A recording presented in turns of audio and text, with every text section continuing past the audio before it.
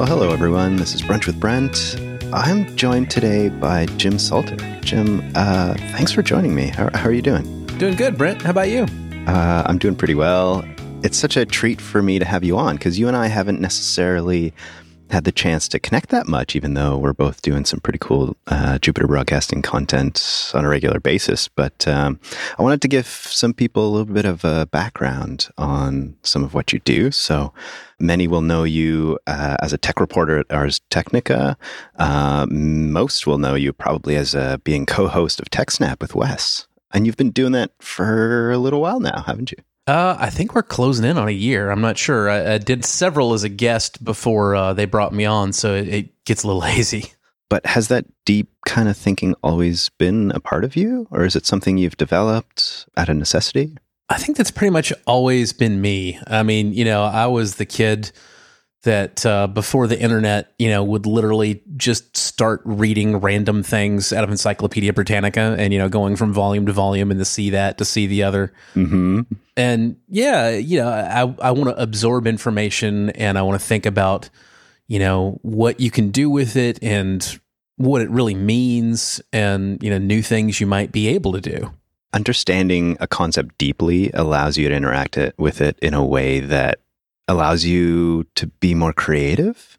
I've noticed that certainly because I tend to be quite sort of slow and deep as well when I commit to learning something. And I've noticed that it allows me to kind of make all these connections that I wouldn't if I didn't give it that time. Do you find that too? Like you're connecting a whole bunch of different ideas is what keeps you deep diving? So there was like a really seminal moment in my own personal career progression, right?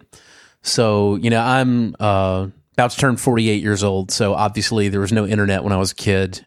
Some people had computers at home, but, that wasn't particularly common either. I was kind of lucky that way. And a lot of people didn't necessarily believe yet that computers were ever really going to matter much to most people, as weird as that might seem now. It does, yeah. But, my hello world was at like age, I don't know, maybe 6 on a Trash 80. So it didn't take me that long to figure out that I thought computers were seriously cool. And, when I discovered that there was a job computer programmer and it paid well, I'm like, well, this is obviously going to be my life. And it didn't necessarily work out all that cleanly. Life never does, right? No, it doesn't. But, one way or another, I assumed for, a good long time that my life is going to be about writing code and programming computers. But I enlisted in the Navy at age 17. Don't recommend, not a good idea. And I thought that I was going into a real high-tech field. I enlisted to be a reactor operator and discovered to my great dismay that, that's not really this amazing high-tech thing. I don't know if you know this, but a nuclear reactor is basically a giant Zippo water. It gets hot and it boils water. You run steam turbines with that. The same way you would have it with a coal boiler and a black gang in the late 1800s. They called them black gangs because all the coal dust when they were literally shoveling chunks of rock into a fire. Yeah. That's what a reactor does. And I don't want to get too deep into my deeply weird Navy career, but like even that didn't end up sticking. And I wound up a hull tech, which basically means like welder with some other stuff thrown in. And that didn't actually suit me, but that was my rate, and there was no getting around it. So then I end up in a repair planning department on a large ship. And they had IBM PCs in there, several of them, that they would plan jobs on. The PCs weren't networked. They were just individual, not connected to any network at all, type stuff up on it and be done. And they ended up needing a pretty massive upgrade that they had no idea how to accomplish because the repair manual for the Navy had upgraded. It went from the repair manual Mark I to the repair manual Mark II. And the folks at the Frank Cable had been provided this program that somebody had written at the behest and, with the money invested of the Navy that would just barely allow you to design a repair job according to the repair manual Mark 1. But this thing, I mean, it was terrible. It was like a fill in the blank kind of a thing. You couldn't copy and paste. You couldn't even non-destructively backspace. It was horrible. And there was absolutely no way to make this limited thing, output a job that was planned according to the repair manual Mark II. So the repair department is flummoxed. Like, they're starting to get yelled at because their repair jobs aren't compliant with the latest regulation. But they're like, we can't, because our tools only allow us to do, the Mark I stuff. Oh, man. And the word gets around, as the word, tends to, that, this guy, Petty Officer Salter, he's real good with computer. And so at some point, without, no longer knowing what the hell else to do, these folks ask me, they're like, so if we asked you to, could you write a program like this one that would allow us to, design these jobs in accordance with Repair Manual Mark II? And I took a very careful look at it, and I thought for a day about my answer, and I told them the next day, I can, but I shouldn't. Here's what we should do instead. And I got them on board with a plan instead to use the MS-DOS version of WordPerfect. I think it was 5.1. And I said, look, we can design these jobs in WordPerfect. You have all the modern features of writing a document. You do it basically free form, but you adhere to what you're supposed to do. And I said, then further, we have a local network file server that everybody's connected to, and we have 2 drives that everybody can access. We have a working drive that everybody can read and write to. And then we have an approved job drive. So every time a job has been done being designed and it's been approved and it's ready to go, then the shop supervisor copies that over to the approved drive that everybody can read, but nobody but the supervisor is able to write to. And they know I can copy an old job out of that, know that everything in that is, completely kosher, and I can edit that and adapt it to a new job that's similar. This basically tripled shop throughput. It allowed them to get jobs done far quicker, the design phase, than they had been able to do with the old system, as well as, do it in accordance with the repair manual Mark I. And I remember thinking to myself, after the dust had settled and I had, designed this network with, no kidding, coax in between the machines, old tin base T thin net, all this kind of thing. And we'd had a month or two, and I saw how well everything was working. Anyway, I remember very specifically thinking to myself, this is how you get things done. You don't just sit down and write a program anytime there's something you want to do. You need to have an awareness of what software is out there already and what the actual best way to deal with your real workflow is. And it's not usually going to be writing code from scratch. So that was basically the day that I knew, no, my ideal job was not computer programmer. It was sysadmin. That also sounds like the beginnings of, because I know you're a big open source fan, and it sounds to me like just the way you approached that particular problem took some of those ideas in there. I don't know if you knew open source at that time, but it sounds to me like it was like, okay, well, some of these tools already exist. Why are we trying to rewrite them? Maybe we can just implement them in a different way that solves our problems in the present and also in the future. It's definitely an adjacent thought process, but I was not aware of open source then. Open source existed, but not very many people really had it on their radar at this point. This would have been, I want to say, like 1992, maybe 1993. It was definitely not 94. Yeah, right. So I wasn't aware of open source. I was familiar with the older, there were programs that were in the public domain, or then later on there was shareware. Open source hadn't reared its head to me personally yet. I do know that when a few years later I did discover open source when I was a civilian again in the mid to late 90s. Very rapidly I was like, this is important. This really means something, because the difference between I have to go get approval from a boss to get, say, Photoshop or Microsoft Office or whatever, not only for myself, but for any other people that, I want to enable to do something, as a computer person.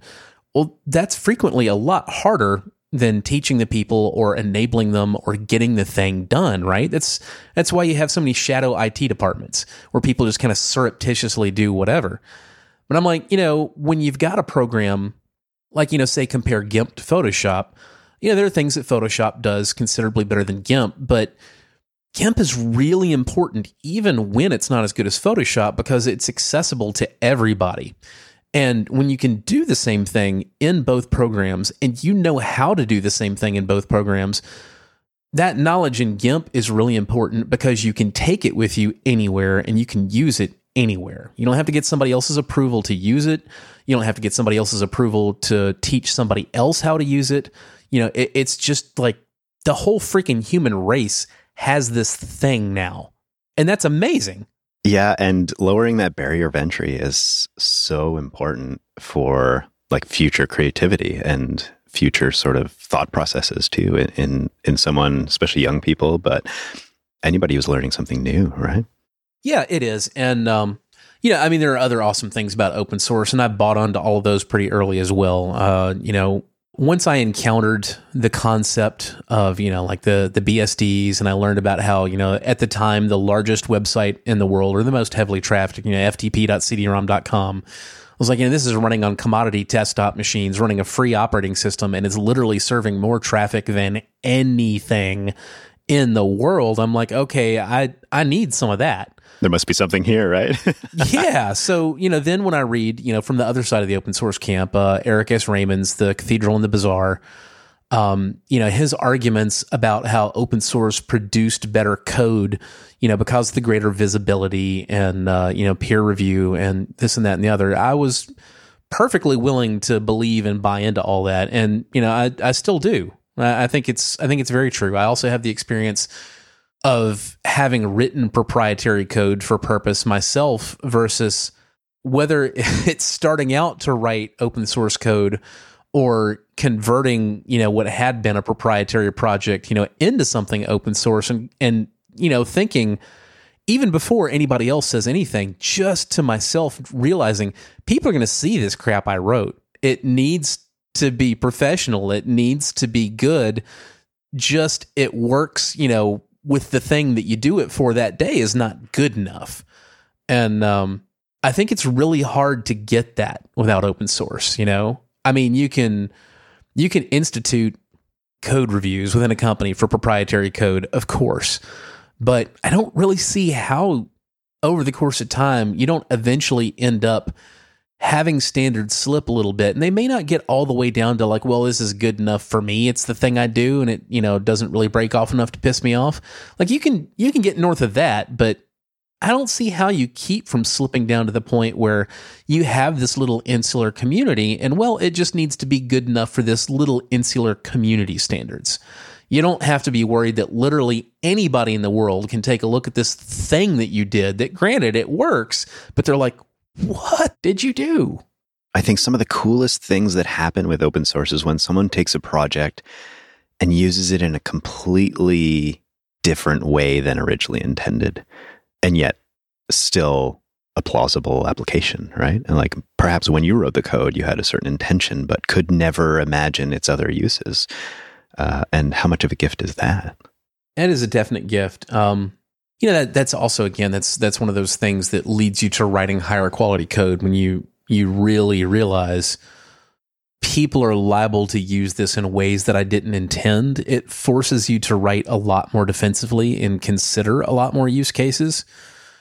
And sometimes that consideration can lead you to avoid errors and what would have been a lot of unnecessary rework because you're thinking from the start with like, okay, how do I make this the most broadly functional and not just functional in this one specific use case that I have for it? So what about the challenges then of taking that approach? I would imagine there are some. Like that sounds like perhaps more work or more intentional work. What would you say are the downsides, if any? I don't think there are downsides. I mean, it's quote more work unquote, but that's like saying, yeah, it's more work to do a job right than to do it, crappy and half-ass. So it's forcing you to do it right, that's more work than having done it half-assed, but you didn't half-ass it, so... And so take us back to when you are on that ship. Like that was clearly a changing moment for you, but how did things progress for you from there? That's kind of a rough story. So, this was the Navy in the early to mid-90s, post-tailhook era, and I'm still very young. And to understand some of it, you have to understand a little bit of background on like how the Navy works and specific rates work in the Navy. So I went in as a reactor operator, which the base rate to that is ET, electronics technician, right? And the reason that I was no longer a reactor operator, it boils down to I pissed off the wrong people. Don't get me wrong, I truly meant well, and I was a very earnest person as a young man. Like I wanted to do the right thing as a person, as a soldier, for the Navy as a whole, my unit, the whole nine. But I wanted to have a little bit more input into that process than you're really supposed to have as, like a 19-year-old enlisted dude. And that didn't fly. And I disagreed with some of the things that some of the brass were doing in the prototype, the reactor prototype that I was completing my 2-year naval nuclear power training pipeline in. And as a result of that, they found a way to get me out of the program, to make a long story short. And I assumed, okay, well, I'm going to go to the fleet as an electronics technician, but that's okay. I'll be out of most of this politics. That will probably suit me better. It'll be electronics. My dad was a broadcast engineer, and I always, really dug the whole, he's over there soldering on circuit boards and whatever. So that's going to be me now. And I had that A school as part of my training. So this is going to be great. It'll be fine. But the Navy decided to cross-rate me involuntarily to Holtec, which, like I said, is mostly welder. It's a very, blue-collar thing. And advancement in the enlisted Navy is based first and foremost on how well you take written tests. So what do you think? Does the typical welder do a great job taking written examinations? I would imagine that's not their forte. It is not their forte. It was my forte, which is, the majority of the reason why at not quite 20 years old, I was an E5. So that's the rate. That was the rank that I got cross-rated into as a Holtec. And I went to a Holtec A school, which is all of 7 weeks of, learn to weld. And then I'm, unleashed on the fleet as an E5, theoretically Holtec, but a real HT2, Holtec second class, that's E5. A real HT2 typically started welding when they were in high school or junior high school, was already really good at it before they ever joined the Navy. Mm-hmm. And then because they're not typically good at all at written examinations, they'll end up having to retake the tests and, get more points just for time in service, to the point that there probably won't be 30 by the time they hit E5, but they're pushing 30. So now here's me. I literally just had my 20th birthday in A school, and I'm an HT2, and that does not fly with Holtecs. So that's what gets me into the the shop with all the computers in it, which was Holtecs and machinist mates, but there's computers here. That's also why finally getting to answering your real question. How did things go from there? So I did this awesome thing and made the planning and repair shop way more efficient. How'd that go for me? And the answer is I got absolutely terrible performance evaluations, because although I had done this great thing with the computers, that wasn't my job, and I wasn't much of a Holtec. Wow. And so do you feel like that is a problem with such hierarchical structures of that sort? Is that if you didn't do the specific thing you were designed to do, even though it was for the greater good, that it's seen as a negative? I think that's a problem that a lot of really capable people have. And I'm not trying to puff myself up, but a lot of the people who do go on to change the world, they so frequently are, like college dropouts or whatever. I think the reason for that is that really capable people frequently don't fit well in organizations. Mm-hmm. Organizations are specifically trying to avoid needing really unusual people because they want to be able to replace personnel as they retire or leave for a different job or whatever. So when you have somebody who's really capable who shows up, if you're running that organization, if you're an exceptional leader, maybe you can figure out something great to do with that person, and you can figure out kind of a transition in and a transition out where you use this exceptional person to do an exceptional thing that lasts and can be carried on, by the people that you can find day in and day out. If you're not an exceptional leader, then one of two things happens. Either that person ends up making those changes anyway, but doing it, outside the scope of the organization, and they basically become, they're kind of a cancer. You ever work someplace where you're like, you got to talk to Joe back in the back. Like, he's the only one that knows how to do, half these things. Well, so on the one hand, Joe's probably a really capable person, but on the other hand, he's cancer to that organization, because what happens when Joe's out sick, or what happens when Joe retires or dies or moves on or whatever? The organization's kind of screwed, right? So you either end up with a Joe and, your people don't really know how to get the mission accomplished. Or, if again, you're not the great leader and you don't know what to do with a Joe just ends up getting fired. You yell at him all the time. You piss him off. Maybe you fire him. Maybe he quits, but it doesn't work. You didn't find a place for Joe in your organization. Because there's this inherent mismatch, right? Yeah. One of you is really bad for the other. So moving it back to me, I mentioned, I got the worst eval of my Navy career immediately after tripling the throughput of this shop. Wow. You want to hear about the best eval I got in my Navy career? I could just imagine. I'm going to guess at it. Probably when you just didn't do very much and wasn't very inspired, or... Oh, it is so much more colorful than that, Brent. Oh, please give it to me. So, fast forward a couple of years, and I'm no longer stationed on board Frank Cable. Now I'm on the Charleston Naval Base in the repair division of SEMA, the Shore Intermediate Maintenance Activity. I'm still fixing boats, but now I'm doing it from a building rather than another boat. And I end up in their automated reports and retrieval system maintenance document collection. So the acronym doesn't matter. What really matters is what the job of Ars Medco was. Everybody's using these AT&T 3B2 mini computers. Actually, they're not using the mini computer directly. They've got dumb terminals in every shop. And on the dumb terminal, they have an application that they log in all the personnel hours that were worked on these repair jobs for each shop, right? So maybe you got 3 E4s and an E5. Your shop will be budgeted a certain amount of personnel hours, and you document how you spent them, whether it was on this job or that job or the other job or training or they took leave. You enter all this stuff in. So this goes to Ars Medco, and Ars Medco's job is to analyze this and look for trends, either good or bad, which ultimately usually just turns into an exercise of the higher-ups who direct Ars Medco tell us, look for this particular statistic, and we will come down like the hammer of God on anybody that has too high a number on that statistic. Okay. You remember the cartoon way back in the day, Bugs Bunny with the dam, and he keeps sticking his finger in the hole, and then another hole pops open and the water comes out of there? Yeah. So, this is what goes on, right? You've got your bad stat of the week, so all the shops lie about that bad stat of the week because they've heard which one it is.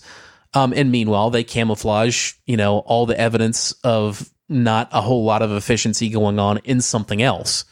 So we got all this stuff going on. The brass doesn't really have much of any genuine idea of how efficient all the shops are, but everybody's doing all this active stuff and rah, rah, rah. I'm doing my part to, make sure everything's efficient. So part of this job was we would have to take these reports that were printed out on, wide format tractor feeds paper, the old school, alternating green and white rows. All this stuff would be physically printed out from the 3B2. And in order to analyze it, we would then have to type it back in to a different application on the same dumb terminal connected to the same 3B2. Oh, no. Oh, man. Yeah, it was fabulous. So we're doing this is what it boils down to. And you do this at night. It's like a swing shift. After the normal working hours are done for all the shops, you get all their time for the day and you enter their time in. One night, I'm working with this guy, Petty Officer Barron. He's also a second class, an E5. And he's on his way out of the Navy, in theory, on a medical discharge because his shoulder got hurt. And Barron was one of these sailors who you have to demonstrate to him that he has to do something or there will be bad consequences, or he's not going to do it. He's not going to take your word for it there's going to be bad consequences. You're going to have to go through the whole cycle with this guy. So putting him on swing shift with another junior enlisted person and no other supervision is not the best answer. And everybody else has left. It's like 5 o'clock. People have only been gone for like half an hour. We've got another 3-4 hours worth of work, for the two of us together to get done before we can be done and go home. And Barron just looks at me and says, "Well, that's it. I'm done, man. Good luck. I'm out." And I'm like, "What? Oh no. Oh man. No, you're not. You got to do your half of this crap." So Barron just tries to head for the door, and I have already informed him, yes, I will physically prevent him from leaving. So we get in a knockdown, drag-out fight. Come on. This is not a fist fight. Nobody threw a punch, but I will say that I left a dent in the office coffee maker the exact size and shape of his skull. And it finally ended up, I will admit, he was bigger than I was, and it ended up with him bending me backwards over a table with one arm behind me in a hammerlock. And as his thumb went down toward my eyeball, I told him, "If you touch my eye, you're going to have to kill me." And then he let go, and we sat there just like coughing for a few minutes. Like, have you ever really gotten in a hard fight for a while, and like you're just coughing afterward because you've been exerting yourself? Yeah, so it's that. Wow. So I was a little bit, I was in considerably better shape than he was. So I was like recovered quicker than he was. He's still kind of, breathing heavy and coughing. And he said, "All right, well, I'm out of here." And I said, "No, you're not." And he's like, "What are you talking about? I won the fight." I said, "You ready to do it again?" He's like, "Man, F you, Salter." And so we finish out the night. But, in the course of this like 15-minute barrage of physically throwing each other around the office, we have shredded like half the paperwork, under the wheels of the rolling chairs. Like I said, I left a clearly skull-shaped dent in the coffee maker. And you can imagine the rest of the damage, although we didn't, break any equipment to the point of unusability, but it's very obvious some crap has gone down the next morning. And when I roll in at, about noon, because again, I'm working the swing shift doing this stuff. The chief petty officer, who also was my chief on board the Frank Cable and gave me the terrible, evaluation there. Oh yeah. He was like, "Salter, what the hell happened in here last night?" And I'm like, "Oh man," because there was a time that just brawls between sailors in the Navy were openly to be expected. But that time was in the Vietnam era. It was not post tailhook. And I'm just like, once I tell Chief Milne this, it can't be untold. So I look at him and I maintain eye contact for a second. I say, "Are you sure you want me to answer that question, Chief?" And he is just spitting mad. He's like, "You're effing D and blah, blah, and right. I want you to answer that question, Salter." And I said, "I need to close the door, Chief." He said, "All right, everybody out." And a couple other people that were in there, eagerly anticipating, they file out disappointedly. And I go close the door and I sit back down and I explain the whole thing to him. I tell him, everything that went on. And he says, "All right." I said, "So am I okay, Chief?" And he said, "Yep, you're fine. Good job. Glad you made him do his work." And I'm just like, okay. So that eval period, I got a 4.0 is a perfect eval in the Navy. I got 4.0 across the board, including in leadership, which is a stat that is not normally measured for an E5. Like that's an optional, and it's not normally actually evaluated until you hit E6. Yeah, I got 4.0 across the board, including leadership, for bashing Barron's head into the coffee maker and leaving a dent. That is great. I thought maybe this story was going to go into some kind of like efficiency section, but clearly you were enforcing your own dismay with. Apparently, what I was actually doing is finally I was fitting into the organization. Oh, interesting. And when did you realize that? Like for yourself, when did you say, "Oh shit, now I'm one of them"? I don't know if I ever articulated it before right now, honestly, but like I've had the thoughts before about how, an inordinately capable person in an organization can easily end up becoming a cancer to the organization, and how, I have been cancer to organizations in the past myself. And so, just saying all those things to you at the same time, it's like, it's kind of obvious. Well, okay, yeah, it's a funny story, and that's what got me the 4.0 evals. But it also fits, into the whole context we've been talking about. I finally fit into the organization and did it really well. The organization needed me to make this recalcitrant petty officer do his job, and I did that. And, there you go. Here's your 4.0. Interesting. I did notice earlier today, and this will be a slight aside, but it's totally connected. I ran into a word twice this morning, and then I was like, okay, I got to go research what the heck this word means. And so I was looking at a Brain Pickings article about Martin Luther King, and the word in specific was gadfly. And I ran into that word again in your Twitter description. And I was like, all right, I got to go look this up, because it wasn't a term I had run into. Can you give us a quick, what a gadfly is? And I think that might just tie into this story a little bit. A gadfly is it's a constant irritant that you just can't quite get to leave you alone, that just keeps causing problems, and you swat at it, but it's still there, still buzzing in your ear. Yeah, so I was doing a deep dive on this word because it ended up really speaking to me. And I grabbed that it actually, the first mention of it in that context was from Socrates. And he said, just to paraphrase, stinging people into fury in service of the truth.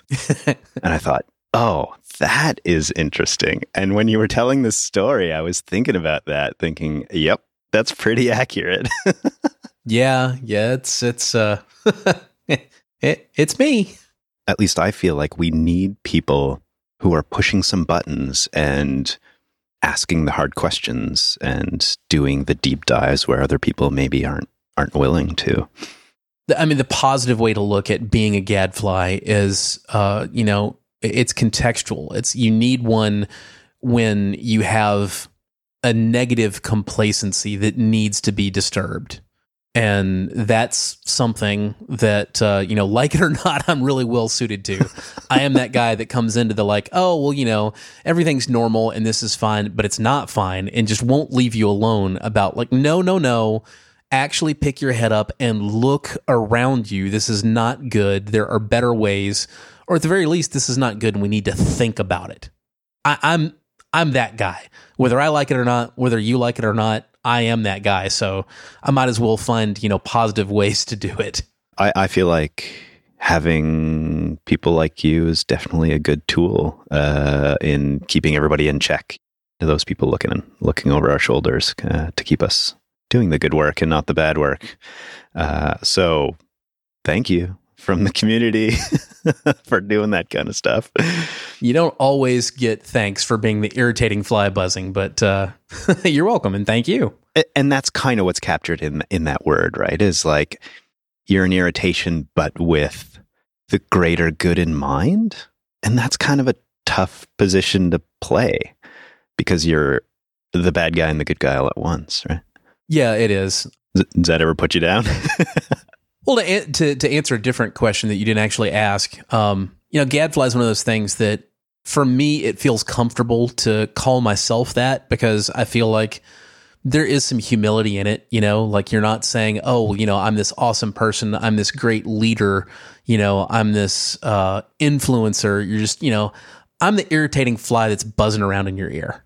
I feel like it's okay to say that about yourself, and then you kind of let everybody else judge, like, okay, well, is this a good irritant or a bad irritant? That distinction is actually important.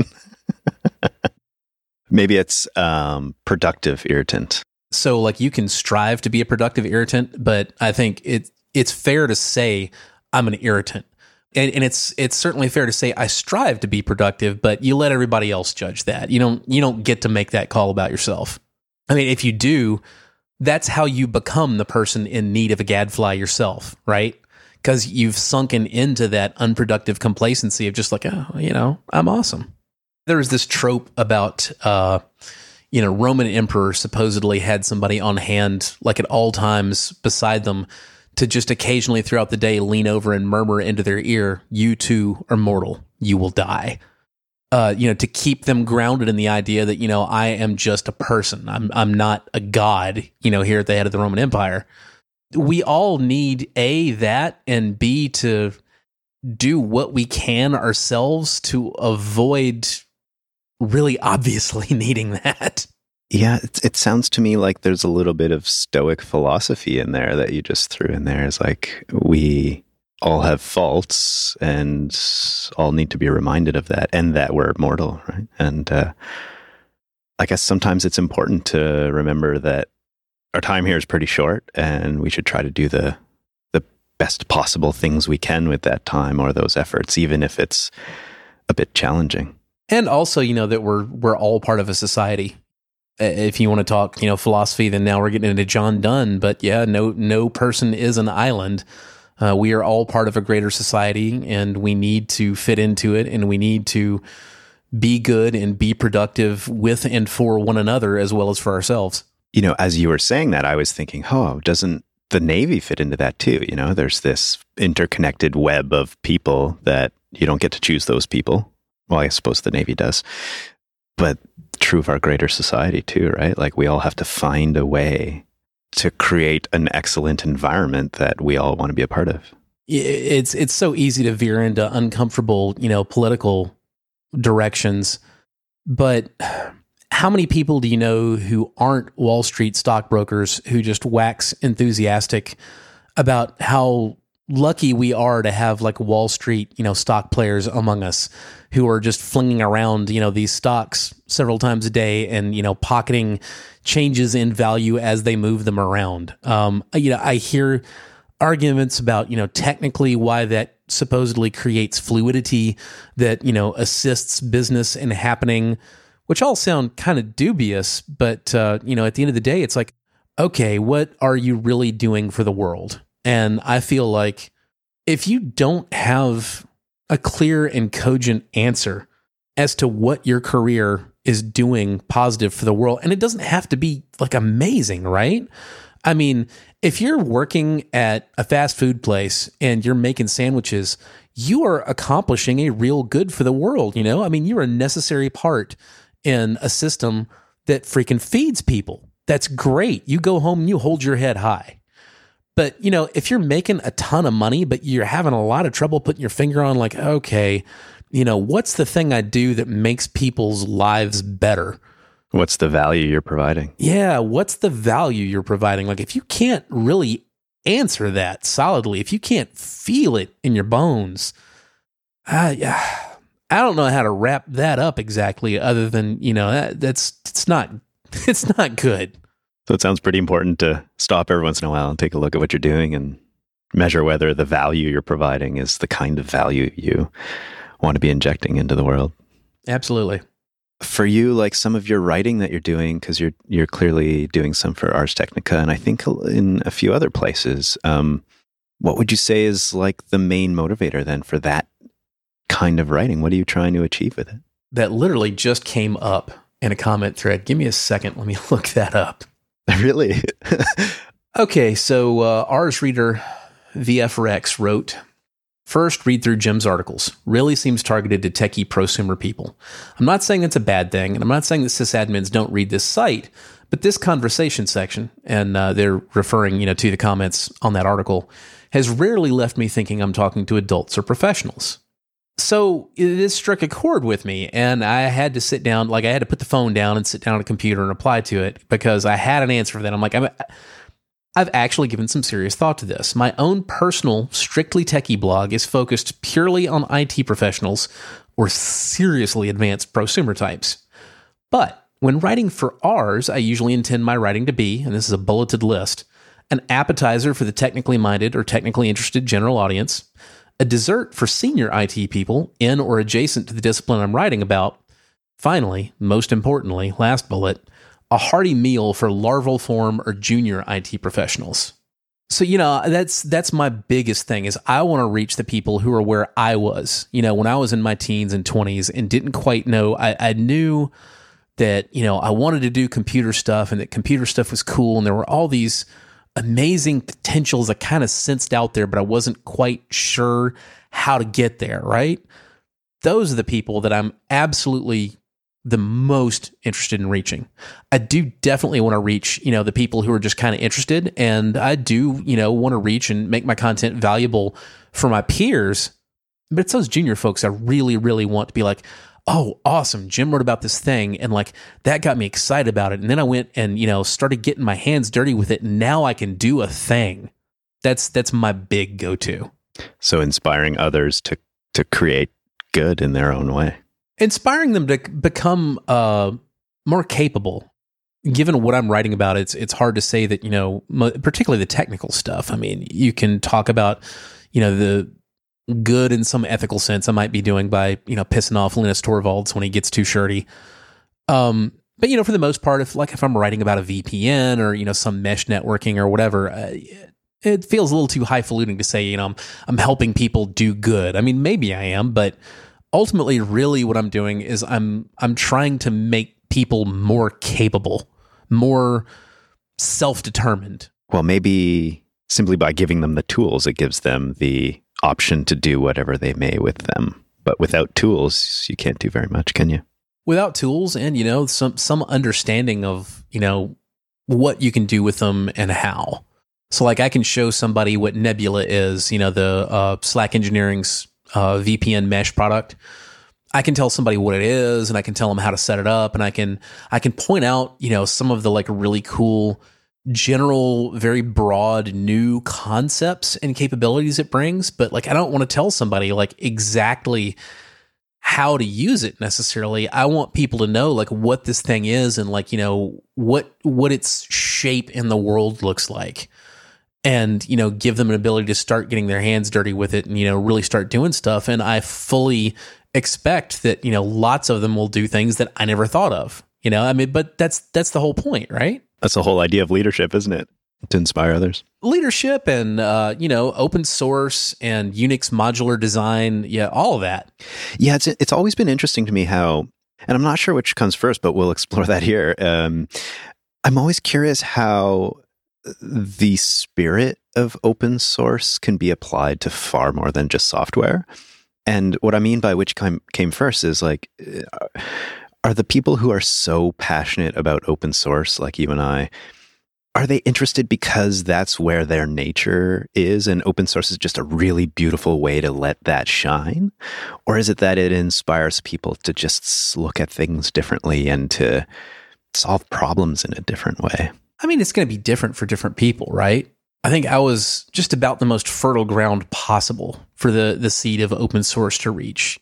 Because, the concept of empowerment and the philosophical ideals and the pragmatism of some really impressive code, like all of that just all came together, and every last bit of that is what I was looking for, right? I mean, open source was firing on all cylinders as far as like how to reach and impress a larval form Jim Salter.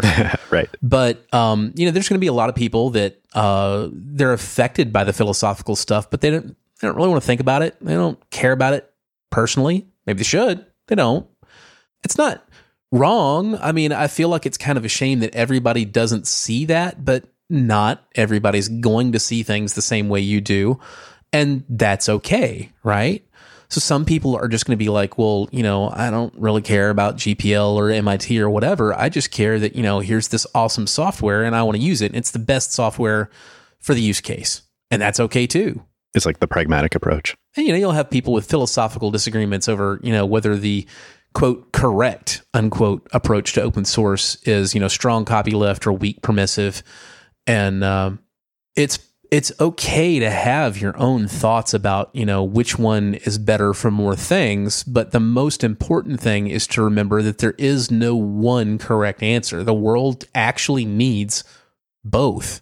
There's kind of this waterfall when it comes to licensing and just the pragmatic capability of tools, right? If you have a near universal need that can be fulfilled by software, that need will frequently be fulfilled first by proprietary software. But proprietary software has its hurdles, right? Like you have to pay money for it, and maybe you don't even care about the money, but maybe dealing with that is a pain in the butt. Like, you're running a company, and now you're paying somebody $65,000 to be your license compliance officer. And, it's annoying and getting in your way, and you want to be able to do without it. And you either then are motivated to write or to find and consume some open source product. And now you've done away with the roadblocks the proprietary put in your place, but you're still doing the thing you wanted to do. So there was still, the proprietary software didn't fulfill all the motivations to write open source software to do the same thing, right? So eventually somebody's going to do that.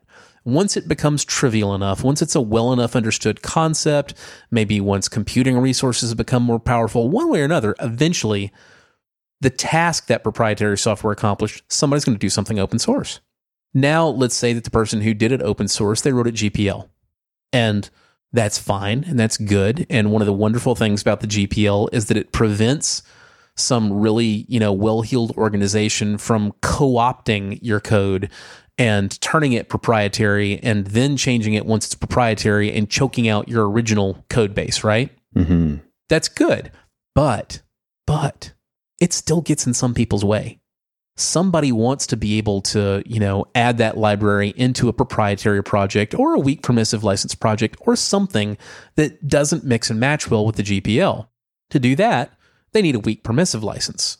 So even though now you've got proprietary software that does this thing and you've got GPL software that does this thing, eventually, if it's a strong enough, universal enough need, somebody's going to be motivated to write and other people are going to be motivated to consume a weak permissive licensed version of the thing. So ultimately, everything is flowing downhill towards the most permissive, least restrictive licensed version of the thing that the absolute most of humanity can use. But there's reasons for proprietary licenses to make sense. There's obviously reasons for the GPL to make sense, and all my own code is licensed GPL v3. But yeah, I think you have to recognize and realize that whatever your personal thing you got going on is, all of these are valid approaches to a problem. They all have their value and their place somewhere, right? They do. They absolutely do. So, Jim, if you wanted to put something out to the community, like an ask of the community or something you'd like them to think about, that kind of thing, what would you like to send out there? It's frustrating to me to see the nonstop divisiveness and being jerks to one another. BSD fans say Linux is terrible and you shouldn't use Linux and you should come use BSD. And Linux fans say BSD is terrible and you shouldn't use that. And everything should, be GPL or everything should be Linux. Licensing fans argue about the licenses and, so all this hate about that. Cut it out. Do your thing. Do a good thing. If you think the world needs a GPL version of a tool, then develop that thing or find that thing and consume it, add to its value, tell other people about it, file bug reports, submit patches, do positive stuff. Don't spend all your time saying, oh, well, BSD license version of thing is terrible, or, anything written on their cuddle is terrible, or that. No, be positive. We got enough negative in the world. Be positive. And that's coming from a guy that calls himself a gadfly. Well put. And we're hearing that often now from a bunch of different people. And I certainly hope that the hope for good there can overwhelm that negativity. Of course, I'm sort of an optimist, but yeah. I do want to make one clarification though. Please. Another thing that I see called for a lot is, if we just didn't have all these desktop environments, we got all these different things competing. That's what's keeping us down. No. No. That is the exact opposite of how open source works. Open source works because you can do your thing that satisfies your need and other people can contribute to it and make it better, and the best ideas rise to the top. Neither open source nor software development in general works by telling 50,000 people your job is now to code this one piece of software the way that I want you to code it. That's not how it works. Please stop. If you think your thing, whether it's you wrote it or you use it, or whatever, is great, then, promote it in positive ways. Don't neg everybody else's thing. Don't say everybody else's thing needs to go away. Just promote your thing. Yeah, what I find most interesting about some open source projects and the tools that have risen to the top is that they tend not to rise to the top because someone has paid all sorts of marketing dollars for it. They rise to the top because they're great, innovative ideas and because other people tend to believe in them. And what better reason for that stuff to float to the top? Yeah, you accrete mind share. I mean, that's how things float to the top, especially in the open source world, is, they accrete mind share. They accrete developer mind share. They accrete user mind share. They reach the attention of people who do promotion, whether it's, professional promotion or circle of friends or whatever. But, that's how you get to the top. You get to the top by making something awesome. Jim, thank you so much for joining me today. I have learned certainly a lot in this conversation, and hopefully we get to chat together again soon. So thanks. Thanks for having me, Brent. Yeah, it's been a pleasure.